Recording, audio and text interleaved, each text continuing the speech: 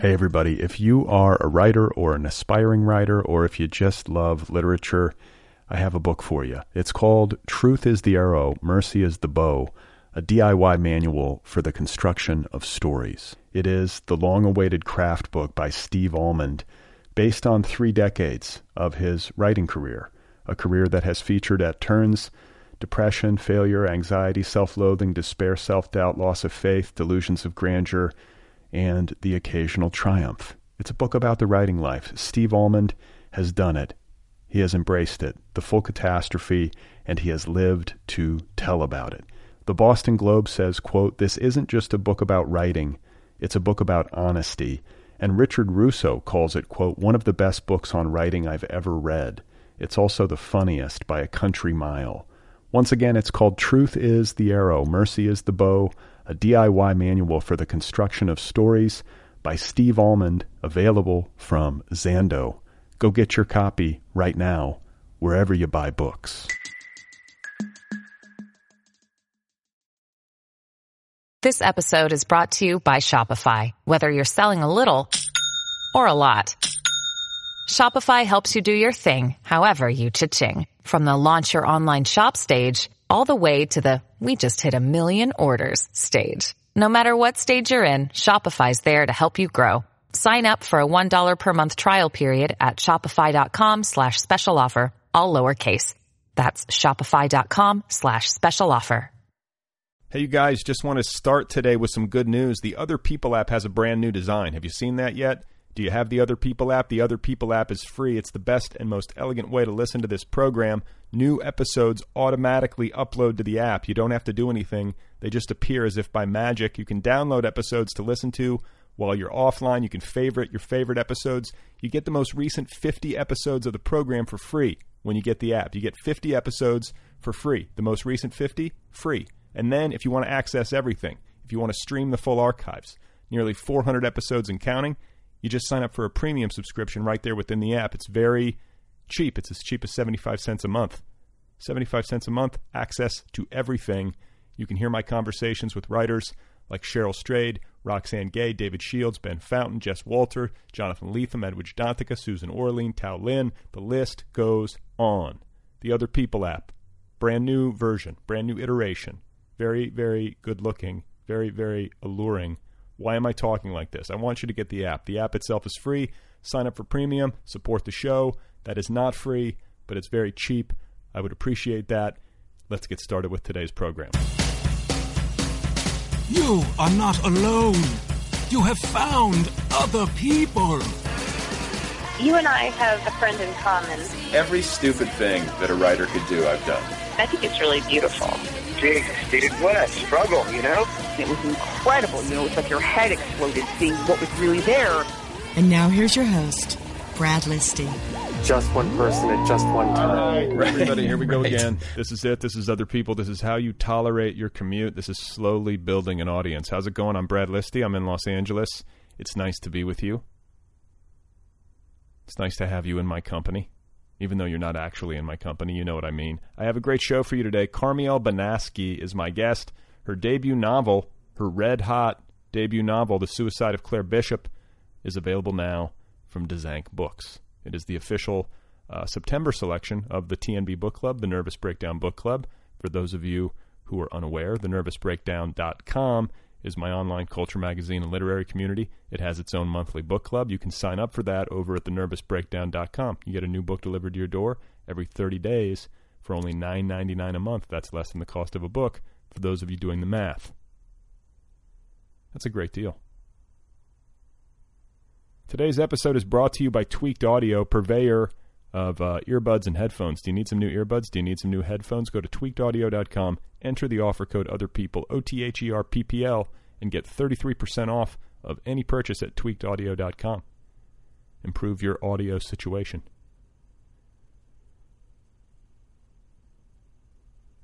So, it's late in the day as I record this. Late in the day, I tend to fade. I'm hanging on. I had a long night with the baby last night. It was weird because, you know, he's getting a little bit older, so there are moments, or there are days where he does sleep in longer chunks of time. We had like a 6-hour chunk last week. And then last night, it was like a 5.5 hour chunk of time. And then he woke up at 2 in the morning. I got up with him. I fed him a bottle. Usually at 2 in the morning, you feed the baby a bottle, the baby goes right back to sleep once the bottle's done. But last night, I fed him a bottle, and he was just wide-eyed. He was wide awake, and he looked at me for 2 hours. It was like he was up. Wasn't tired. Got 5.5 hours of sleep, had a bottle, he was ready to go. That's fine. Babies sometimes sleep in erratic patterns. There's nothing new about that or even noteworthy. But what I'd like to just bring to your attention is the fact that I had to sit in a rocking chair in a dark room for 2 hours in the middle of the night with another human being staring at me without cease. And it brought, it made me aware of the fact that it is unnerving to have someone staring at you for 2 hours and you can't have a conversation with them. I don't care if it's a baby. I don't care if it's my baby. I was just like, it was giving me the creeps. He just wanted to look at me. And, I that's sort of sweet, too. I'm not discounting the sweetness factor. But just try it sometime with a baby or just with another human being. Set your alarm for 2 a.m., get up, sit in a darkened room, but, darkened, but with enough light that you can see each other, obviously. And then just stare at each other. See how that goes for you. 2 hours. Hey everybody, if you are a writer or an aspiring writer, or if you just love literature, I have a book for you. It's called Truth is the Arrow, Mercy is the Bow, a DIY manual for the construction of stories. It is the long-awaited craft book by Steve Almond, based on 3 decades of his writing career, a career that has featured at turns depression, failure, anxiety, self-loathing, despair, self-doubt, loss of faith, delusions of grandeur, and the occasional triumph. It's a book about the writing life. Steve Almond has done it. He has embraced it, the full catastrophe, and he has lived to tell about it. The Boston Globe says, quote, "This isn't just a book about writing, it's a book about honesty." And Richard Russo calls it, quote, "one of the best books on writing I've ever read. It's also the funniest by a country mile." Once again, it's called Truth is the Arrow, Mercy is the Bow, a DIY manual for the construction of stories by Steve Almond, available from Zando. Go get your copy right now, wherever you buy books. My guest once again is Carmiel Banaski. Her book, her novel, her debut is called The Suicide of Claire Bishop, available now from Dzanc Books. It's getting glowing reviews, and just very thrilled for her and excited to have had the chance to talk to her at this moment as she is launching her literary career. This is Carmiel Banaski, and her novel, one more time, is called The Suicide of Claire Bishop. It wasn't bad at all. It was easy to be a grad student there, and I taught, and I was a nanny for a while. So you've done a lot of things. I did all the New York things, yeah. Right. I lived, the first 2 years, I lived in the top floor of a Upper East Side building where all the other nannies lived that worked for different families in the building.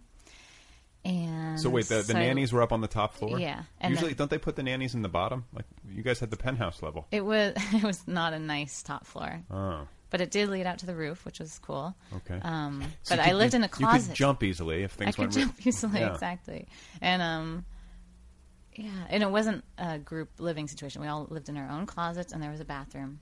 There was a really horrible little scary hallway. You had a shared bathroom? Yes. Oh my God. And then I could not also... that that's that bad, but I mean, it is kind of bad. Well, it's with 5 other women, and then who I never saw. They were all working probably more hours than I was. And these fucking people on the Upper East Side have bucks too. They have so much money. They have so much money. They could put some money into the nannies' quarters. Give you guys all a bathroom. They could have, yes. And I could hang out in the nice apartment but then I would have to always be on if I was around the kids. You got to be professional. Yeah. At least you can go into your shared bathroom and have a moment to yourself. Right, exactly. Go stand on the roof. Oh, man. That closet was a little depressing, but I took that job because I wanted to be writing, and I only worked 5-6 hours a day in the afternoon, so I had, until 3 p.m. when I picked the kids up from school to myself. Okay. So I wrote under my little loft bed. I don't know what became of those stories, but... like apprentice years. Right. Yeah. And then I think at that point I finally convinced myself I should go to grad school, and I applied and went to Hunter after that. Okay. So let's back up a little bit. Okay. Born in Portland, Oregon. Mm-hmm. Your parents, you said, earlier, were a little bit square. Yeah, they're a little square. Normcore. They're a little normcore. Well, my dad, in his middle age, became much more spiritual. So he what did he went do? through some kind of midlife crisis, and he tried everything. He tried Hinduism, Buddhism, lots of different kinds of meditation. Where did he land? Ayurvedic. We landed back at Judaism. Judaism. So really, really into Judaism. So you're Jewish by birth. Yes. So and he went off on and did the whole Jubu thing. He did the Jubu thing, which brought him back to full-on Judaism. Okay. And so he, a lot of Jews don't find spiritualism in Judaism, and that's why there's lots of Jubus. But is he Orthodox? Now he goes to Orthodox synagogue. He's not Orthodox himself, okay, but he does a lot of the practices. So the Orthodox is like that, because I see them all over Los Angeles. It's the black suits and the what do you call the hair? There's many different types of orthodoxy. So there's modern Orthodox, whereas regular clothes blends in with mainstream culture. Hasidic. That's the Hasidics. Yeah, so I write about them in the book a lot. And they have the pais. The pais. And I think I'm saying that right. And the hats. I got no problem. Which has a name that I can't remember right now. The fur hats or the... Yeah. And... I got no problem with any of it except the fact that they wear this stuff in the summer. I always feel like you're so hot. This is like I'm watching these people walk the streets of Los Angeles in these wool black suits. It's true. And one rule in Judaism, as far as I'm concerned, especially on the high holidays when you fast, is that God or whatever doesn't want you to suffer for Judaism. Like you're not supposed to hurt yourself in any way, health-wise. So if you're going to have a heat stroke, you're right. Yeah. He doesn't want that, or she, or get some shorts, something, some black shorts. There's a way to adapt this outfit. So how did that affect you? I mean, because you were raised were you practicing as a kid, or was it sort of like they let it go and then he came back to it on his own? No, we always went to synagogue, but conservative synagogue, so that's middle of the road. Reform is the least religious and so you were, I shouldn't say least religious, but doesn't follow at all literally what the Bible says. Okay. So, and you were the middle of the road. Yes. So conservative is probably any average Jew that you meet in LA probably was raised as a conservative Jew. You speak Hebrew? No, I read it though. You can read it. So to have my bat mitzvah, you have to learn to read Hebrew and be able to read from the Torah and be able to sing the tropes. Can you sing for us? No. Come on. I do not remember. It sounds very, it always sounds... if I think of a line by the end of us talking, I will. There's one from the Goonies that Chunk sings. Remember? Oh. That's the only thing I know. But I just it's just all phonetics to me. It doesn't make any sense. So anyway, I can't believe I just called out the Goonies in the context of the Torah. Well, it's also an Oregon reference. There we go. There you go. Exactly. It's all coming for full circle. So you had a bat mitzvah. Yes. It's a party. You're now a woman. You have to study for 4 years. Damn. To after school, and you study more and more towards the end, and it's like the Jewish quinceañera. Yes. Yeah. It is very much. I mean, it's a coming of age ceremony. Right. So you come of age by reading from the Torah, which only adults do, and then you have a big party. Yeah. And you get money and stuff, right? Well, yeah, you get money. I mean, in Portland, it's a little different than L.A. I think or like there's a Upper movie East Side, about, New York, right? Where you have there was somebody I was reading about I was reading about like high-end bar mitzvahs and bat mitzvahs in Los Angeles, and like Bob Dylan playing at somebody's bar mitzvah, and they can get pretty pricey, like absurd. But the average like suburban bat mitzvah is just like an envelope with $100 from like your aunt. Exactly. Okay. That sounds kind of cool. Yeah, it was. It was something I think you can be proud of as a kid. You accomplished this big thing that took a lot of time. Okay, and so then your dad, in the middle of his life, gets like way more intense. Or he goes away from it, explores other things, and then gets way more intense into the Judaism. Yes. In a manner that distinguishes him from the rest of your family. Yes. How does that affect you? My mother makes fun of him a bit. Okay. For me, I think it brought us the spiritual side of it brought us closer together. I was interested in spirituality, and he was meditating, and I mean, this was back when I was probably 18, came back from college to visit or something. So I went to meditation classes with him for a bit. So it was something that we could share. All right. You're like, Dad, you're a Hindu all of a sudden. Right.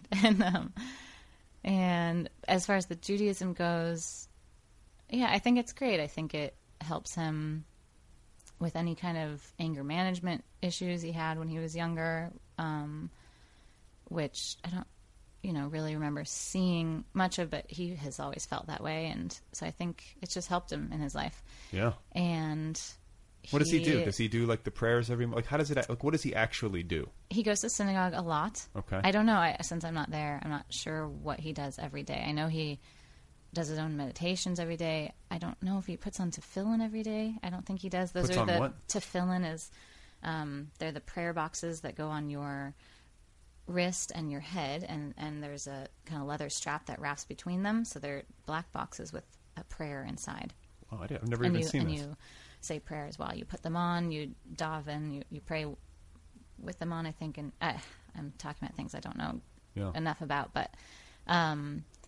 And then, and with the religious stuff, I think it's great. He just is learning to be a better person and to just be open to anybody and everything. And he texts me often, especially now with the book. Like verses? Does he text you verses? No, he's really proud of the book, and he knows I'm a little anxious about all of it, and it's all new. And so he texts me about, he sees God everywhere, and so he texts me, God or whatever, in quotation marks, because he knows I'm not completely comfortable with God. Right. And I'm an agnostic, and so he tries to he tries to be inclusive. So God or whatever is everywhere. Yeah. He sounds cool. He is cool. So He's a cool guy. Yeah. Did he like the stuff that he did when he went off and dabbled, as some of us are inclined to do, where you go off and you kind of try on different hats? Did he leave that behind when he went back to Judaism, or did he like keep some of it and incorporate it into like his own little like amalgam of stuff? I think it's incorporated. It is, okay. Or I think he found the way that Judaism already has it incorporated. Yeah. And that it's all pretty much the same language if you are listening right. Okay. And then what about Kabbalah? Is he into that? I don't know. Does he have a red string? I don't know if he's gotten into the Kabbalah. I know that to be serious about it, you have to study for years and years. Okay. Otherwise, apparently, it will drive you insane if you actually read it without having prepared to read it. Really? Yeah. So that's what they say. That's what they say. So that's why it's so funny that like the Madonna Kabbalah phase, like Kabbalah in one easy step or whatever, is so funny. Whatever happened to that? Like all of a sudden, celebrities all had the red string. Like I know that because of Los Angeles, and you'd see the people with the red string on their wrist, and you're like, okay. Yeah. And that sort of faded. I didn't know about the red string. Does that mean they took the class? That means you're into Kabbalah. That's your signifier. So if you see a red string on somebody's wrist, that's what it is. And I don't know what it means, but it was big during the Madonna Kabbalah moment. Huh. Because you get a red string when you go into Jerusalem, when you go to the wall. Yeah. So I don't know if that has to do with it or not. Maybe, yeah. I went to Jerusalem. No one gave me a red string. They're like, he's a Gentile. He's a Gentile. No. He looks Everybody baffled. Gets a red string. He looks bewildered and pale. I did though. I went to the Western Wall, and I walked. It's one of these iconic things, and I walked through the old city, following the signs. That was the first place I went. I was like, I got to go look at this wall, And I show up and I take out my phone or my camera, I guess my phone, and I was going to take a picture. And a Hasidic man, older, like white beard, like hissed at me. He was like, no, like in Hebrew, you know, and like I was like, whoa. And I guess like, I think on that day, it might have been a Sunday or something, you know, or maybe a Saturday, like the Sabbath. It would be Saturday. Yeah, the Sabbath. He's like, don't take pictures of the wall, like no photos. I was like, okay, this is like my intro to the whole thing. Yeah. I walked in and like literally within a minute, like had violated the rules and was getting like called out. But it was, you know, it's one of these things though, where in addition to just making like you know, faux pas, you have like a context for the wall, you know, even if you're not Jewish, like you've seen it on TV, you've seen pictures, you've heard about it, you've read about it, and then you show up and you're staring at it, and I had no idea what to do or how to feel. It was really strange. That was the feeling that I had, like, okay, this is significant, but I don't know how to interact with this. Right. Do you know what I'm saying? Like, it's Yeah. same thing with the Temple Mount. Like, I went up there and, you know, you're looking at history. I think I'm, you know, I don't have enough, you know, historical grounding to really be able to know where I'm standing and what I was looking at, which is a shame. Maybe if I had that, it would mean more. But I just remember feeling like, I don't know, there's something surreal about it. Like looking at this thing and knowing that it's supposed to carry all this meaning, but yet not really feeling it in an authentic way within myself. Right. We're fed images, and there's a supposed to Yes. there Yes.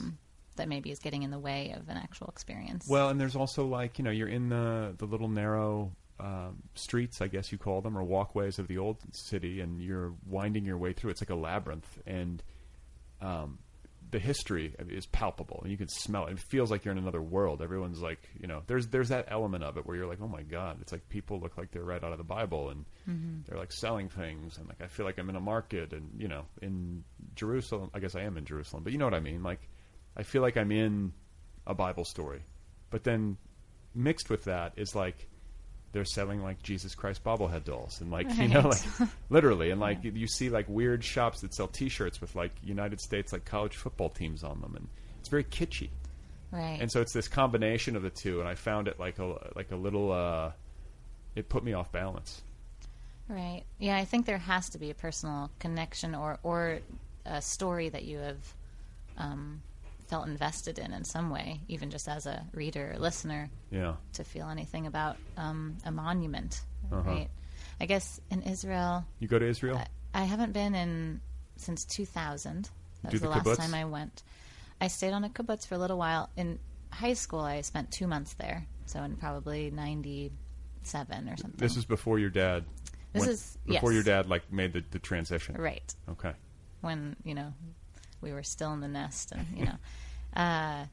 So during those 2 months, I felt connected to Israel. I really did. And when I didn't have any connection to it, I have some family there. But before I went, I didn't really feel much about it at all.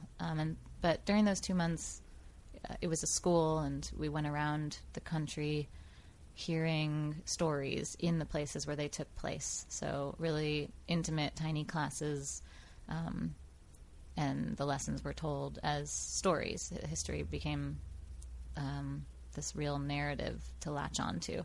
So there were certain characters, I've never thought about it like this, but certain characters in that history that I really connected to. And like who? So like the Rachel the poetess, and I you're gonna have to look it up later, but she wrote beautiful songs and poems for Israel, and I like don't when? remember. When did Rachel the poetess dwell?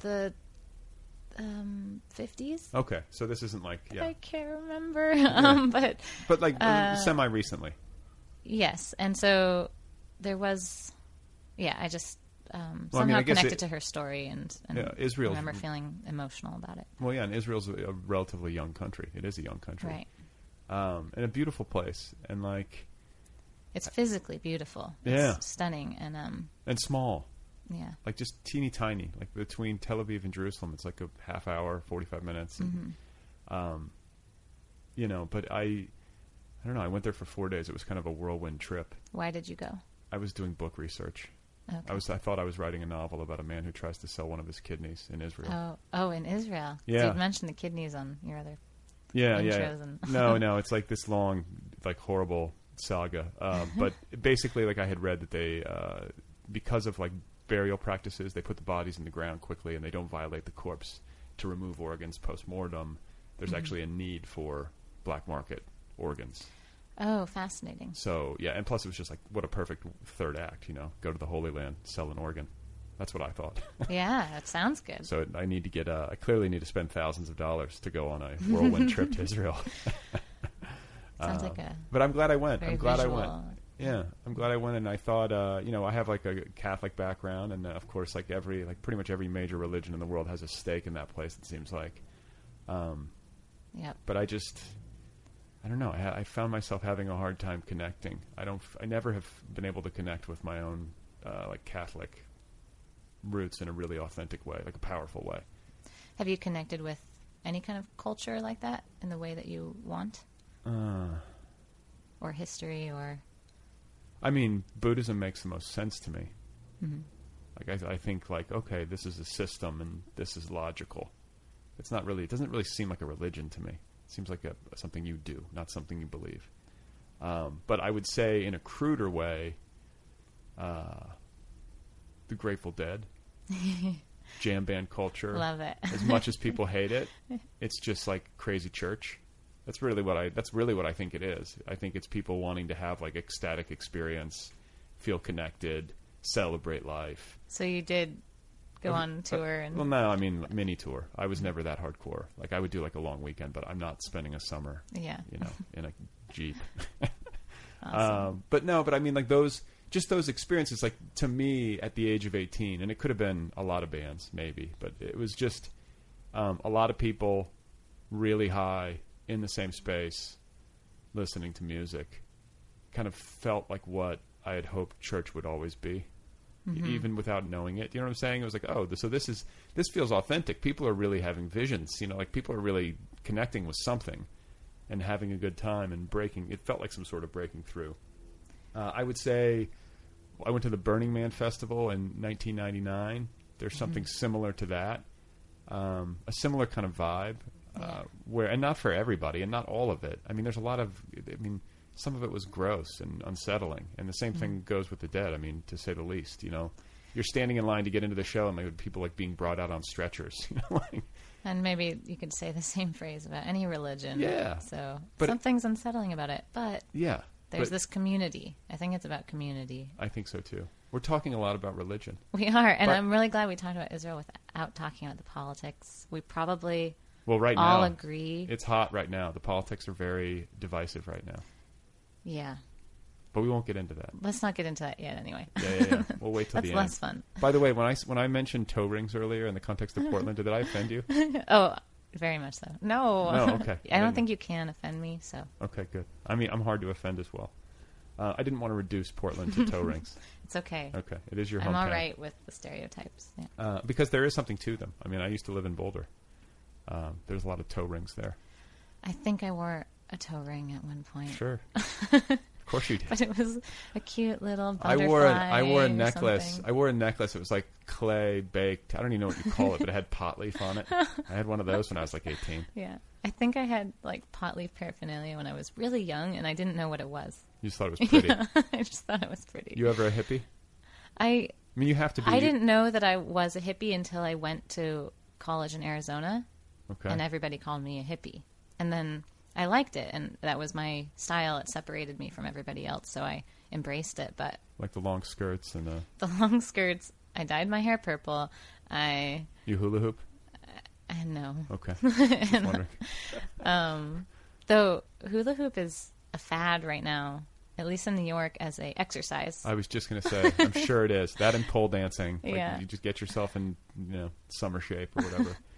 I had girlfriends in college, like girls who were friends, not actual intimate girlfriends, but there was every party, like at around 2 a.m, the hula hoops would come out. It was a thing for like a winter. You were more of a hippie than me then. Yeah, I mean for a very concentrated period of time, yeah. And I often defend the hippies on this show. I think they're easily caricatured and don't often get praised for their virtues. What are their virtues? Yeah, good instincts. I agree. But yeah, good instincts. I think ecologically, I think that the impulse or the desire to live closer to nature and to be less ideological, that's a feeling that I often got. Though I mean, hippie culture and its subcultures can be super ideological, so I don't want to like paint it with too broad of a brush. But to me, it felt like a reaction against like rigid Judeo-Christian upbringings and hierarchies, like at least in its like early phases, and then of course these things splinter and mutate and everything else. Sure. Yeah. I mean, the hippie of the '60s is very different than the hippie Correct. today, and I think there is still a subculture of hippie, but I think that for the most part it's been incorporated into hipster, into the local movement, Right. The tiny house movement. That's all Portland. But This tiny house movement fascinates me. Yeah. I mean, I can't do it because I have a family. Like that would be crazy. That would be intense. But there's a documentary about a guy in Boulder who built a house. I watched it. Yeah, he built it. It's like the size of a closet, but he lives simply. Yeah. And then I've seen in like the New York Times, like whatever it is, the home section or whatever, they will sometimes feature these people like in Portland who, like it's always like a young couple married who decided to radically simplify their life, and now they have this like beautifully furnished yet tiny house with like, and it's got like cool like rooftop garden and super clever places to put their pots and pans. Yeah. you want to live there, Yes. and like you sort of like whenever I read about the homes in like a magazine or a newspaper, I always find myself just like aching with like envy, bitterness. Well, it seems it's sort of an escape fantasy for me to have a tiny home somewhere and just write, and everybody leaves me alone. Have you seen the pod homes? Like they look like tiny little Airstream trailers. Oh, yes, I think so. They were like, this was on the internet like not too long ago. Someone showed up on my Twitter feed, and I spent like 10 minutes just like staring at one of these pods, like, oh my god, like I think the possibilities are endless. In the context of people just bringing their friends together and having a friend community of pod homes. Yeah. So they just buy a small lot and they all fit, but they all have their separate spaces so they can get away from each other. I don't know. I feel like I've been thinking a lot about refugees like the past couple of days with all this stuff in the news, like these images. Have you been watching this? Not enough. I've been a little Don't. buried. I mean, it's honestly, it'll ruin you because it's like the images are horrific of like bodies washing up on shore, kids drowning and stuff. But it's like, God. Okay, there's all these people have nowhere to go. Let's get some pod homes going at the very least. How about some trailers? Can we cough up enough money for some trailers? Yeah, somebody can. Somebody can. I'll pitch in, Yeah. But I'm thinking like maybe pods are the answer. Like get some different size. I mean, obviously you need a bigger pod for a bigger family, or each kid can have their own pod. You could make like a flower arrangement. Like each pod is like a petal. Oh, it's beautiful. That's beautiful. You could paint them. I'm sure that there is some kind of nonprofit that is working towards tiny homes for refugees. It has to exist. One would hope. So, getting back to you, do you have siblings? I do. How many? I have one brother. Okay. And what's he like? He's 5 years old, younger than me, and lives in San Francisco now. He's a little more mature than me in some ways, in that he's financially stable. Oh, really? He has a dick. real job. I know, what a dick. But he's also a great writer and is what does he do? Creative, and he does PR for a venue in San Francisco that it just hosted a farm to table conference. Okay. And in Portland, he was living there. He just moved to San Francisco a month ago. In Portland, he was doing PR for bands that came through. Oh, wow. Most bands. Hip. So he's very connected. He's hip. He's like a good social life. He's a kind of like Jufro that he puts in a little ponytail samurai on top bun? of his head. Yeah, samurai bun. Does he have facial hair? Yeah. Yes, he does. Samurai bun. I can see him right now, handing out leaflets. Yeah. Hanging out in the he has green room. interns to hand out leaflets. Yeah, he doesn't least, do yeah. the leaflets. Yeah. I hope he approves the leaflets. Yes. That the interns he might hand out. get to do the graphics for the leaflets if he's lucky. You guys get along? Yeah. Okay. Do you ever because you've chosen this road? I mean, you mentioned financial stability. Like being a writer is not a road that lends itself towards such things. No. How do you manage that? So right now I'm teaching at LA Writers Group, and I'm also doing admin and curriculum, which is great. and it's part-time. I make my own hours. So I moved here, or when I was planning to move here, I just reached out to every kind of organization like that. And I just wanted a job that I could make my own hours. And I don't have a car. I didn't want to. No. How did you get over here? I took a Lyft, and I'll take the bus back. Oh, my God. So that's bold. The bus is great. It's a lot easier and you can read cleaner than anybody thinks. And yeah, I can read. I can people watch. I feel like there's crazy people on the bus. Like every time there's always crazy people. Yeah. I guess on public transportation, and I don't want to oversell that point, but like especially when I used to live in Hollywood, I would be like getting ready to cross the street, and like a city bus would pull up, and I would look inside of it, and I would just be like, there's always like a few people where you're like, are they going to pull a weapon out? What's going to happen? No, it's not that they're bad. not going to pull a weapon out. Okay. That's the bad rap that crazy people get. Well, but I mean, I know. I mean, who knows? It does happen. 95%, 99% of the time, they're not armed. But we keep seeing, like, I keep hearing these stories. You know, these things keep coming across the news, and it's like, that's true. There's so many guns in this country. Like, there are people in this city. It's like, yeah, they might not pull out a weapon. It's just because they don't have one. I don't know. That's probably. I don't want to be shitty about people who are mentally ill, but well, it's sort of what my book is about. It is. So about people being shitty toward the mentally ill. Well, it's just sort of the project of the book was to broaden the idea of what crazy means and how that it can be relatable. And that is the image we get. The only news we get about anyone with mental illness is when they're violent. Yeah. Which is so rare, but if it's not news when they're not violent, so right. Of course those are that's probably the same story for minorities, for all sorts of types of people who are portrayed only in one way in the media.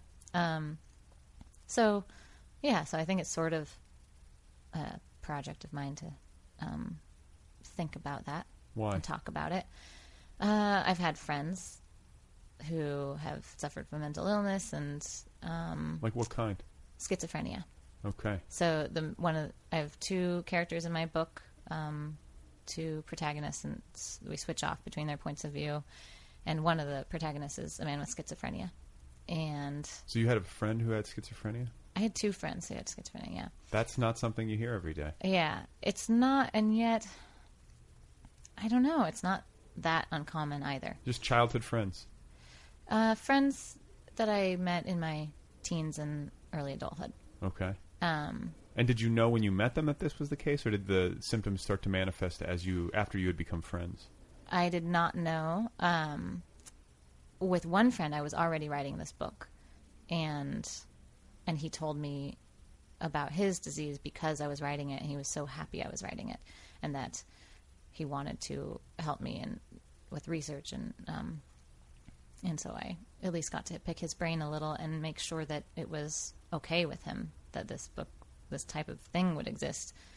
I also got the blessing from my other friend too, and a lot of what's in the book is sort of derived from his experiences. Okay, so like the crude understanding of schizophrenia is like multiple personalities. No, but that's very, very wrong. Right. So that's not. Right. So it's used as. You're right. I've like when she's schizo. Yeah, she's schizo. She's got voices in her head. Two different ways. Yes. Yeah. So what is it really? So it's really when you have mostly auditory hallucinations. Sometimes they manifest visually, but they can manifest as voices, as many voices, often negative. This what I'm describing now is a more extreme episode. So this is when it's probably less manageable, is when it's there's probably just a clutter of voices, and they're often really mean to the person who's hearing them. Really, oh my God, I'm schizophrenic. Self-deprecating, right? No, so I don't mean to make jokes. In some ways, it's relatable. Sure. Even because of that, we all have like mean voices in our heads. Yeah. For people with schizophrenia, it's really they feel external, and they feel, just like they're this target of hatred sometimes, and or maybe with paranoid schizophrenia, there's actually commands that the voices say. That's not always the case. And sometimes people will hear conversations that they heard earlier in the day or something, so echoes of sounds. You've never experienced this? No. You ever experienced any mental illness? No. But, I experience anxiety, and... Yeah, in regular, low-grade depression sometimes. Yeah. Or the normal human range of... See, I think it's the normal human range, but it's still not something that we talk about. Yeah. I really like talking about anxiety and depression because I don't think that people, besides writers, talk about it. I think there's still a stigma. Everyone's anxious. Everyone's anxious. Everyone has... depression. Depression. Everyone just has these negative thoughts. And earlier we were talking about unwanted thoughts. Everybody has unwanted thoughts, scary thoughts, and we don't talk about these things, and then they might, grow in someone's mind because they think that they're a bad person for having these thoughts, or that those thoughts are them, or... So I just think the more transparent and the more open we are about it, how do you handle it? The less alone people will feel. How do you, if you're anxious about something, what do you do? Because there is a lot of anxiety that goes with being a writer. Is someone going to publish this? Is it going to sell? How am I going to pay the rent? At every single stage of your writing life, there's a new anxiety, a new monster to worry about. Yeah. So right now, of course, it's a more abstract anxiety about this thing that was mine and private is going to be out in the world, and am I ready for that? And am I even ready to answer questions like this about my work and about the topics that I'm writing about? And so all that causes me a lot of anxiety. But I don't want that to be the only story about it. I don't want to just say I'm anxious, period. So yes, I'm anxious, and I'm going to do these things about it. Those things include meditation. I do TM, Transcendental Meditation. Did you take the class? Yeah. You did? I did. What did that cost you? I got a scholarship. They gave scholarships. I think it costs like $150 or $180 for 4 months in a row. So it's still a lot of money for me. That's a lot. How much time did you spend? It's a week of class, and then you go once a month after that to another class or for a check-in. Do you really need to do the classes? I think so, yeah. I don't know how you'd get a mantra otherwise. I guess you could search for one online, and that would be fine, too. Or just make one up, right? Just 2 syllables. No, I don't think so. I don't know. It's you've got to understand how brains work to know what 2 syllables would cause this kind of hypnosis. It's sort of you go under. It's a very, very strange experience. I've done a lot of other kinds of meditation, and it's not like that. And I have gotten someplace with those other meditations, but with this, it's immediate. I feel like I'm just hypnotized myself. Wow. It's very strange. Okay. And I don't want to make it sound culty. It's a little bit of the cult of LA that I've joined. But, totally. I just talked to Karolina Wacławiak. She's into the TM. Yeah. A lot of people. A lot of people. Jerry Seinfeld. Oh, so many. I know a lot of comedians, and they, in the writing room, half of them do TM. They'll take their lunch break together. Right. And do TM together. These very kind of manly men who maybe you didn't expect. And so, yes, that helps with anxiety, I think, in the long term. Right now, I need more grounding, and I don't know. I'm sure there are other tools that I need, just like putting your feet on the ground, and because I'm just up here in my head all the time, and I forget I have a body a lot of the time. I just don't use my body very much. I don't exercise much, even though I should, and that also would help with anxiety. But so just breathing deeply, counting your breaths, putting your feet on the ground. And you read anything? No, I don't have anything I go to. Okay. What should I go to? I don't know. Deepak Chopra? I do. I listen to Tara Brach podcasts. What is that? She's a psychologist, Buddhist lady, and she just is really wise and has lots of... I'm a Tara Brach proselytizer. Okay. So I'll check that out. Yeah, you should if you need a little help with anxiety. She just gives you tools, and each one is sort of the same, but using different language. So at some point, something will resonate. And she just talks about how just actually finally seeing that you've lived your life just worried about shit all the time, and missed your life in the process. Why do we want to live our lives like that? No, yeah, it's not good. But so even though I finally have that awareness, I still worry about it's things hard all the time. You know, it's hard. It's like I was having a conversation with a friend yesterday about this, and it's like everybody's got this stuff: the worries, the despair, the depression, feelings of unease, feelings of anger, like whatever the range of negative states is and afflictions that we have. And the question is, like, what do we do with them? And then how do they manifest? You know, and I think untended, they manifest negatively. Mm-hmm. Violence, self-harm, can't get out of bed, right. You know, overeating, over-consuming in any number of ways.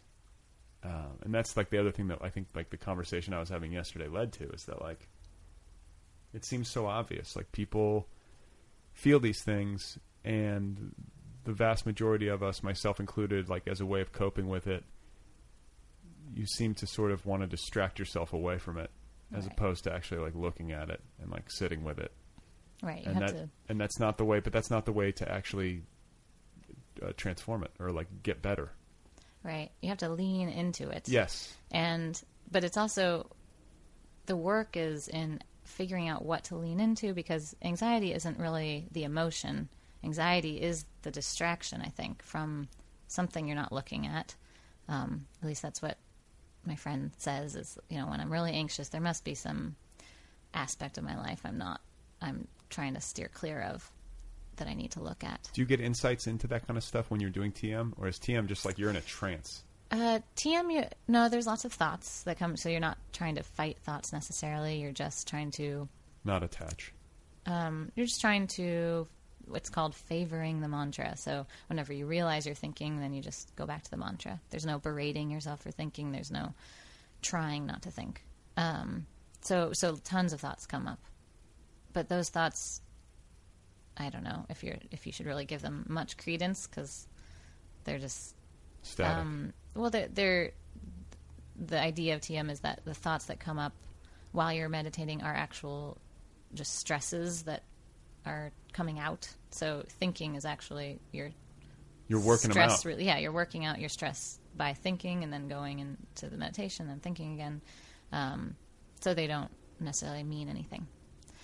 But do you ever have insights? Like, do you ever have like you're working on like, I don't know, a book, or you're getting ready for a book publicity tour and you're nervous about it, or you're wondering what else can I do to help this thing along, and then like you're in the depths of your TM and suddenly it's like, aha. I guess I have, yeah. But they're the simple, when you say them out loud, they're just the simplest ideas, and most of the time it's everything's okay. Just relax. Yeah, just relax. Like everything's actually really awesome, and you know, there's such mushroomy thoughts too. Like we're all connected. We are. You know, that's what I'm saying. The hippies. Everyone loves to make fun of them for being simplistic, but it's like, you know what? We are all connected. Yeah. So it really, it reminds me that I don't really have anything to be afraid of, ever. Except when I'm telling you right now, I'm like, well, except this, and this, horrible things can happen. Yeah. Actually. Yeah, this weird fear, like the weird fear, like, and I think a lot of it is just fear of death. Yeah. It's like an undercurrent in all human life, or most human life. You ever met somebody who's totally unafraid of death? My grandmother, when she was preparing to die, she was just ready, and she couldn't die. Her body just didn't let her. How old was she? 84 when she died, or 86. And was it like just a bad illness and she's like, okay? Or was she like, all my friends and my spouse have died, I'm just It was both things, yeah. My grandpa had died years and years before, and it was really sad. I was really close with my grandmother. And actually, I've thought about her a lot with the book coming out, because she just would have been so proud. So now I'm thinking a lot about the people who are missing. But she did say, you know, my life was kind of over after he died, which was so many years ago. which is so sad. And I know she found a lot of joy in life after that and had so much family and traveled everywhere. But still, a piece of her believed that, and but also it was her quality of life had just diminished completely, and all our family had come to say goodbye already. And then and then everyone's it's like looking at their watches, like, well, and then so they can't come back, like what? And yeah. She wanted family around, but it wasn't quite possible. My mom was she in Portland lived too? really close, so I always went to visit her every day. But okay. So she was ready. She was ready. So I think my grandma was ready too. My mom's mom, who was like 91. I mean, you get to a point where everyone you know practically has died. Like all of your contemporaries, at least. Then your spouse dies. You're just like, okay, I had my time. Yeah. Like, I mean, and new people come into your life. I'm really still close with the family who cared for her, who are her caretakers.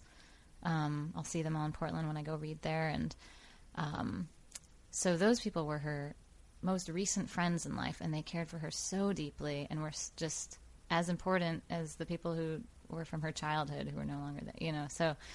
So I guess there's still something to be said for just the connections that can be forged. I mean, this is the thing. I've seen people lose people. I've lost people. But I think in particular of families I know who have lost sons, daughters, moms, dads, like whatever it is, somebody in the family has died, and I have these families in my mind, and they all have kind of responded to it differently. And it kind of runs the gamut. Like some of them drew closer, some of them splintered apart, some of them moved through it and continued on like productively. Others like never quite let it go. Not that you can ever like fully let it go, but you know what I'm saying? Like some people, I think some people handled it better than others. Like I wonder why. Yeah, I mean, I think it has to do with awareness, and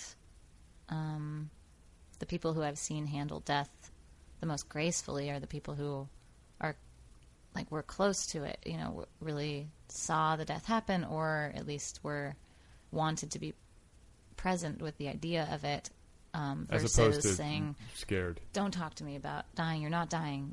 Everything's fine. Right.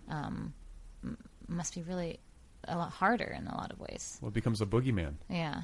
And I think like I've read, you see in documentaries or like whatever it is, you'll hear people talk sometimes about being with a loved one when they pass away, like at the moment of passing. And I guess it's possible that it could be horrific depending on how the person dies, but most of the time they're like, there was something beautiful about it. Mm-hmm. As painful as it was, like there was something in that moment where it was like, oh my God, I felt like the room crackled with energy or whatever it is, like it wasn't super dark or only like a dark experience. It was also, there was some beauty and some light in it. Yeah. Right? Yeah. I mean, I've never been in the room when someone has died, but yeah, that's what they say. Well, and I also often joke that like some of the best moments of my life have been at funerals. Yeah. I think I've said that, but like I always feel good at funerals. Yeah. It's because it just peels away all the bullshit. People are realer, I feel like.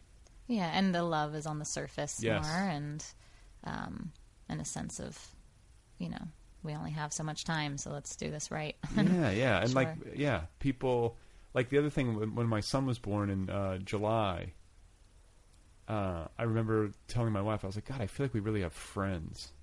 Because people are so nice to you when you have a kid. Yeah. Like, people actually give a shit about us. Like, like they're thinking, like, you're getting these text messages and people are like, we love you, we're so happy. You know what I'm saying? I'm like, yeah. And then you just go back into regular life and like you never get text messages like that. I guess you can't get them every day. But I still have a kid. Yeah, I still have a kid. Here he is. Like, send you photos. But it's funny how like perspective is fleeting. Like these epiphanies that you have, and these like warm moments or stretches of time where you feel like things are ordered and your priorities are right and you can see with clarity like what's most important to you, and then the fog returns sort of inevitably, at least for you kind of go in and out of it. Well, that's why it has to be a practice. It has to be a practice to bring up I guess that's another way to combat anxiety, is to have those reminders in your life at hand, somewhere on hand. What do you mean those reminders? To be able to sit and think to yourself, okay, life is good. I have these friends and this community, and I have all these great. So I guess, whatever that feeling is at the funeral, how can you take it into a practice of reminding yourself as often as possible? Whatever that feeling is at Burning Man that you have. Right. How do you take that back? How do you take that back? What drug do I need? That's happening right now, by the way. As we're talking, Burning Man is unfolding. Is it really? Yeah. Thousands of people. I've never been. A lot of my friends go every year. I've been one. Yeah, I just went once. I feel like I'm too old to go now. Nah. Okay. You're too old to go and do ecstasy 4 nights in a row. But You're not too old to go. I mean, you know what I'm saying? Like, I'm too old to start on, to explore that lifestyle. But no, you're right. I'm not. Bring a bike. I'll try it someday. Bring a bike, and unless you're like a really hardy soul, like I would bring a camper. I would have some sort of like substantial shelter. Okay. Tenting it out there in your 30s or whatever. No. You're gonna take your daughter someday. You're gonna. I would go smoke again. So much. My weed wife with wouldn't. I couldn't. I would have to remember the A-Team, that show. I would have to drug my wife. Like they used to drug Mr. T when they put him on the plane. Oh no. My wife would no sooner go to Burning Man. She'll wake up in this nightmare yeah, land. She'll wake up on the playa. And I'll be standing there in face paint and a feather boa. Naked. Hey, honey. It's cool. Don't worry about it. We're free. We're finally free. Yeah, it's weird. I wish you could bottle it. It sounds like, though, you have your shit together. And you've got... Do I? Does it sound I mean, more than the average person. Yeah. You've got, the spiritual side kind of, going. You've written a good book. Got it published. You are resourceful. I am resourceful. I'll give you that. Come on. Yeah. You doing all this stuff, finding ways to survive and get a book written. You moved to Los Angeles. Not an easy city to integrate into. Because it's so big and sprawling. Have you found people? Yeah, I guess you had some people here. I had people. I knew that I needed to move to a place where I had at least a little bit of community. And then those people opened their arms so wide.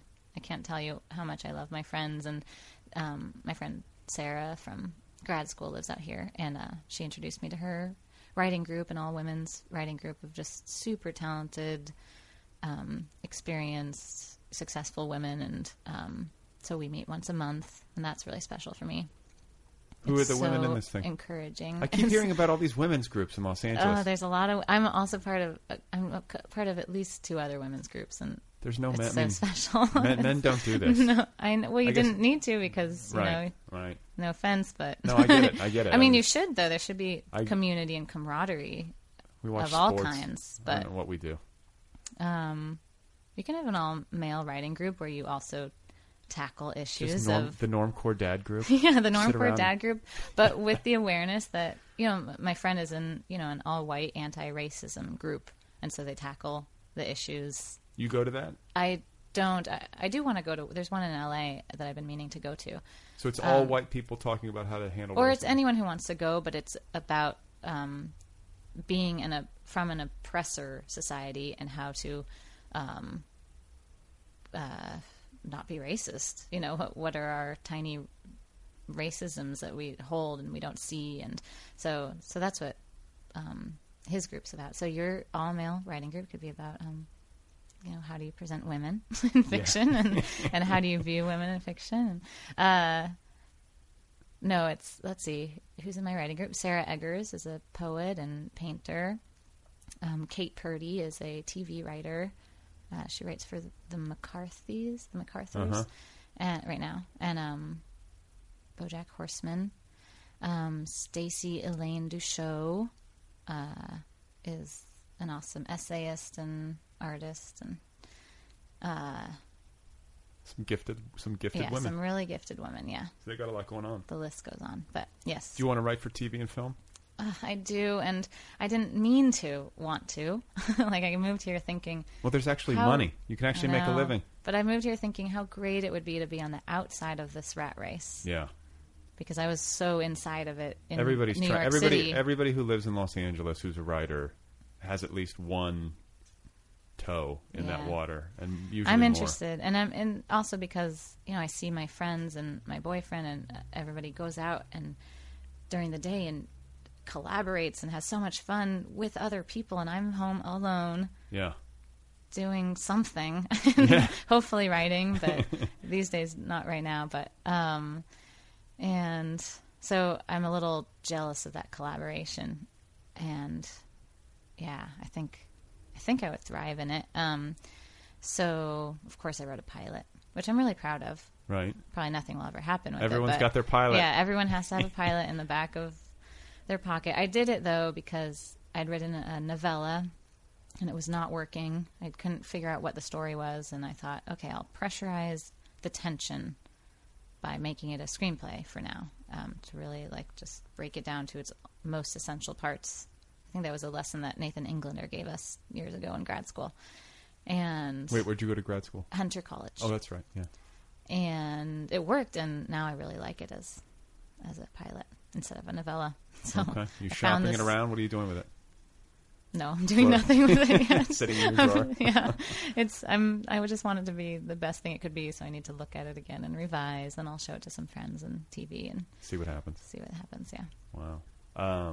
And are you working on another book?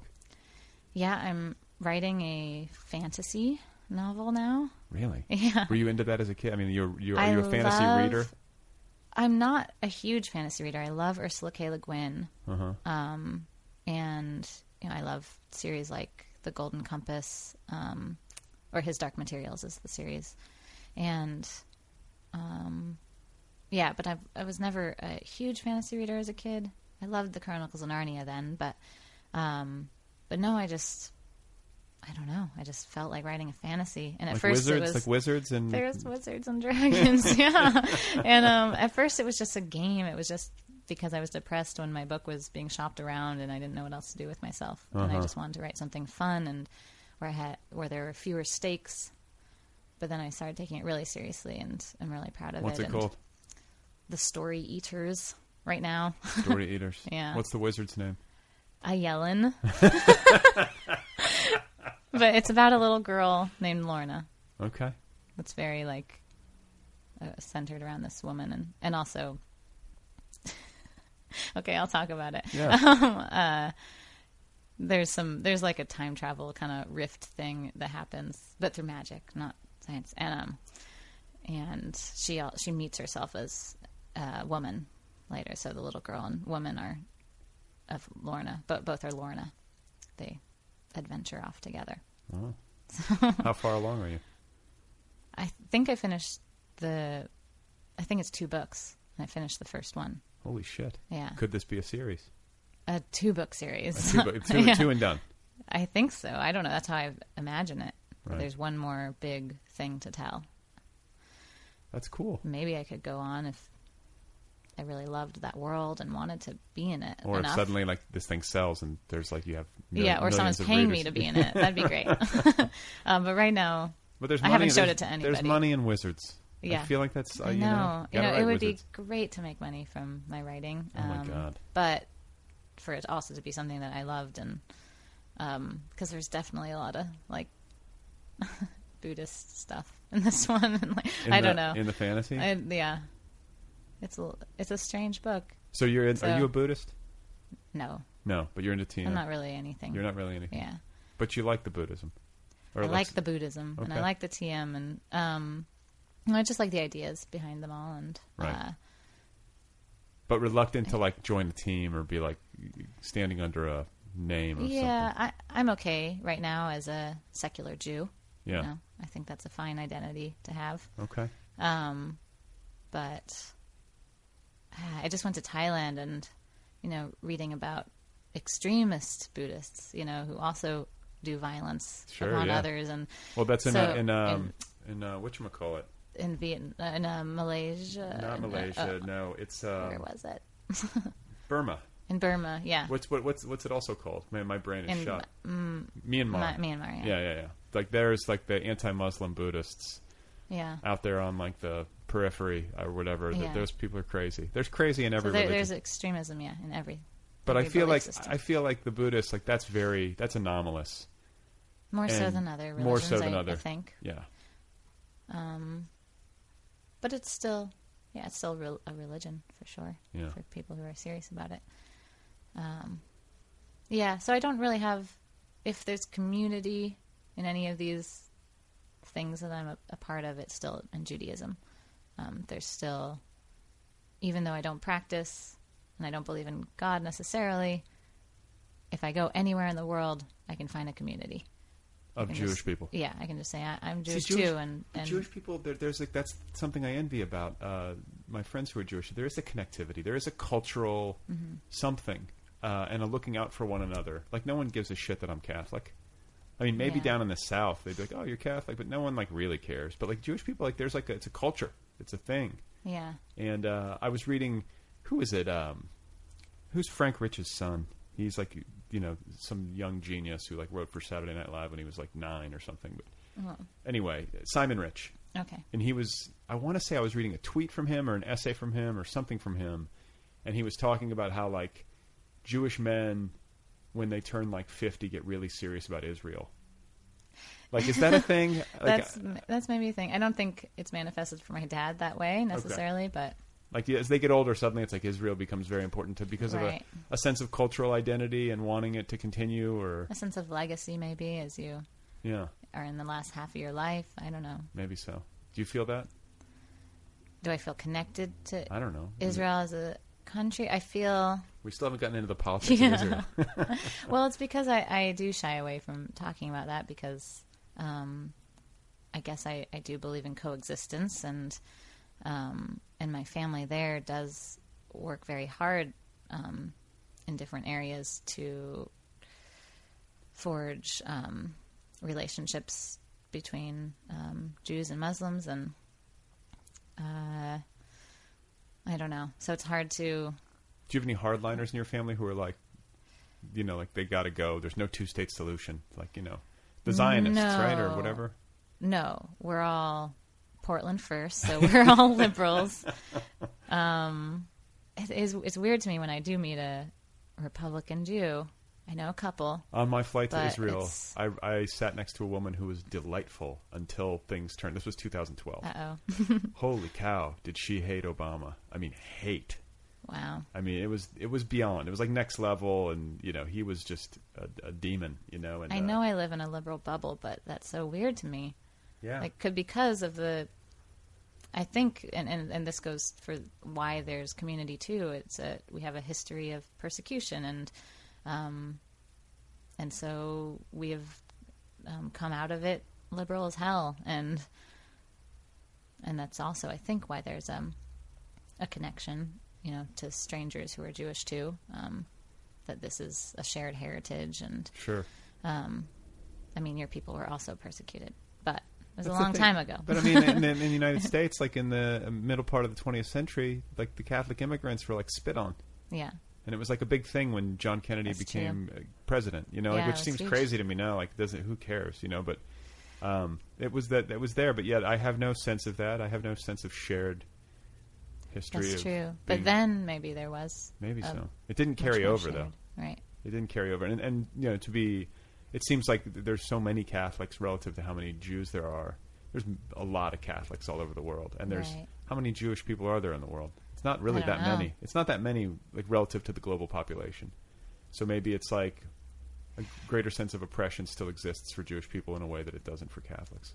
I really should know the answer to that, the population number, because in my book, Wes, the character with schizophrenia is convinced that the Jewish population is on the decline, is going to die out, is completely dying out, and that's why these Hasidic people he knows are doing weird things, or so he thinks. Okay. so I should know that number. But anyway, well, that's like a Jewish people, like Jewish parents are often like they want their daughters or their sons to marry another Jew to keep the thing going. Yeah. Do you feel that? Do you like I want to meet a Jewish guy? I've never dated anyone Jewish. Ever. I don't know. What do they call? They call. When a Jewish guy dates a girl who's not Jewish, she's a shiksa.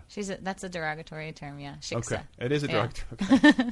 I've used it many times. I'm like, so you're the shiksa. Well, it's more colloquial now, so I don't think. Okay. It's. Yeah, I've never seen it. Maybe it's incorporated enough to and people know that. So what's the derogatory term for your boyfriend? Like, you know, if he's like not Jewish. I guess he's a goy. A goy. Yeah. That's right. But that doesn't sound as derogatory. I can't imagine like a really angry Jewish grandmother saying it like she says a shiksa or a Jewish grandmother. My dad handed me a book once when I was dating a Protestant from Mississippi. And I don't know if he's Protestant or not, I forget. He handed me a book called Why Marry Jewish? So he wants you to. Yeah, that's the last time Ever. first time he's ever said anything about it. It was very subtle. Just, here's a book. Mm-hmm. Yeah, real read subtle. Read it. Yeah, here's an entire 50,000 word, diatribe about why. Yeah. I didn't read it though. You didn't? No. Do you have it? Or is it I gone? know where it is. I think it's on a bookshelf in my childhood room that hasn't changed that much. Okay. I should bring it down and read it now. I'm still not dating Jewish people, so. Well, I am so happy to have had the chance to talk with you, and happy to have had the chance to spotlight your book in the TNB Book Club. It's great to do that with debuts, and I know you're in for an interesting ride, both with this book and the tour and kind of like announcing yourself to the world as an author, and then also with the Wizard books that are coming on, your pilot. Who knows what's going to happen? Great. So yeah, thank you so much. This is great. All right, folks. That's it. That's Carmiel Banaski. Her novel is called The Suicide of Claire Bishop. It's available now from Dzanc Books, her debut novel. Go get yourself a copy. Support a debut novelist. Carmiel Banaski, The Suicide of Claire Bishop. You can follow Carmiel on Twitter.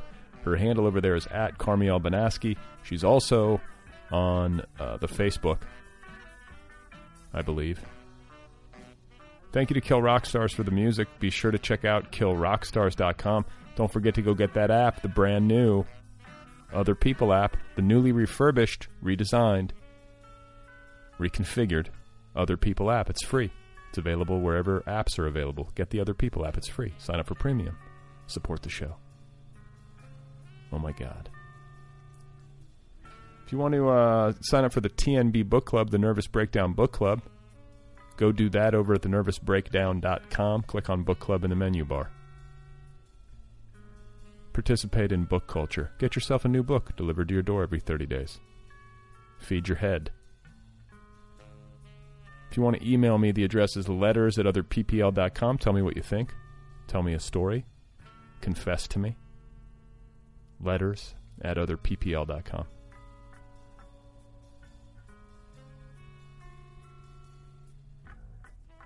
I need to wrap this up. I got to get inside. Here's what happens when you have kids, folks. You feel time pressure. You always feel whenever I'm doing anything that doesn't involve me helping out with the kids, especially when I'm in close proximity, I feel guilty. I feel like this pressure. I can feel my wife, Carrie, being like, "Are you almost done? I've got 2 of them here." I feel that pressure. I feel like I need to go in and help. What am I doing? I'm talking to myself in a garage. It's not a good excuse. Or is it a good excuse? I guess it is kind of work. It's something I do. Something I'm committed to. I'm amassing a library of something. What are you doing? Oh, I'm just amassing a library of something.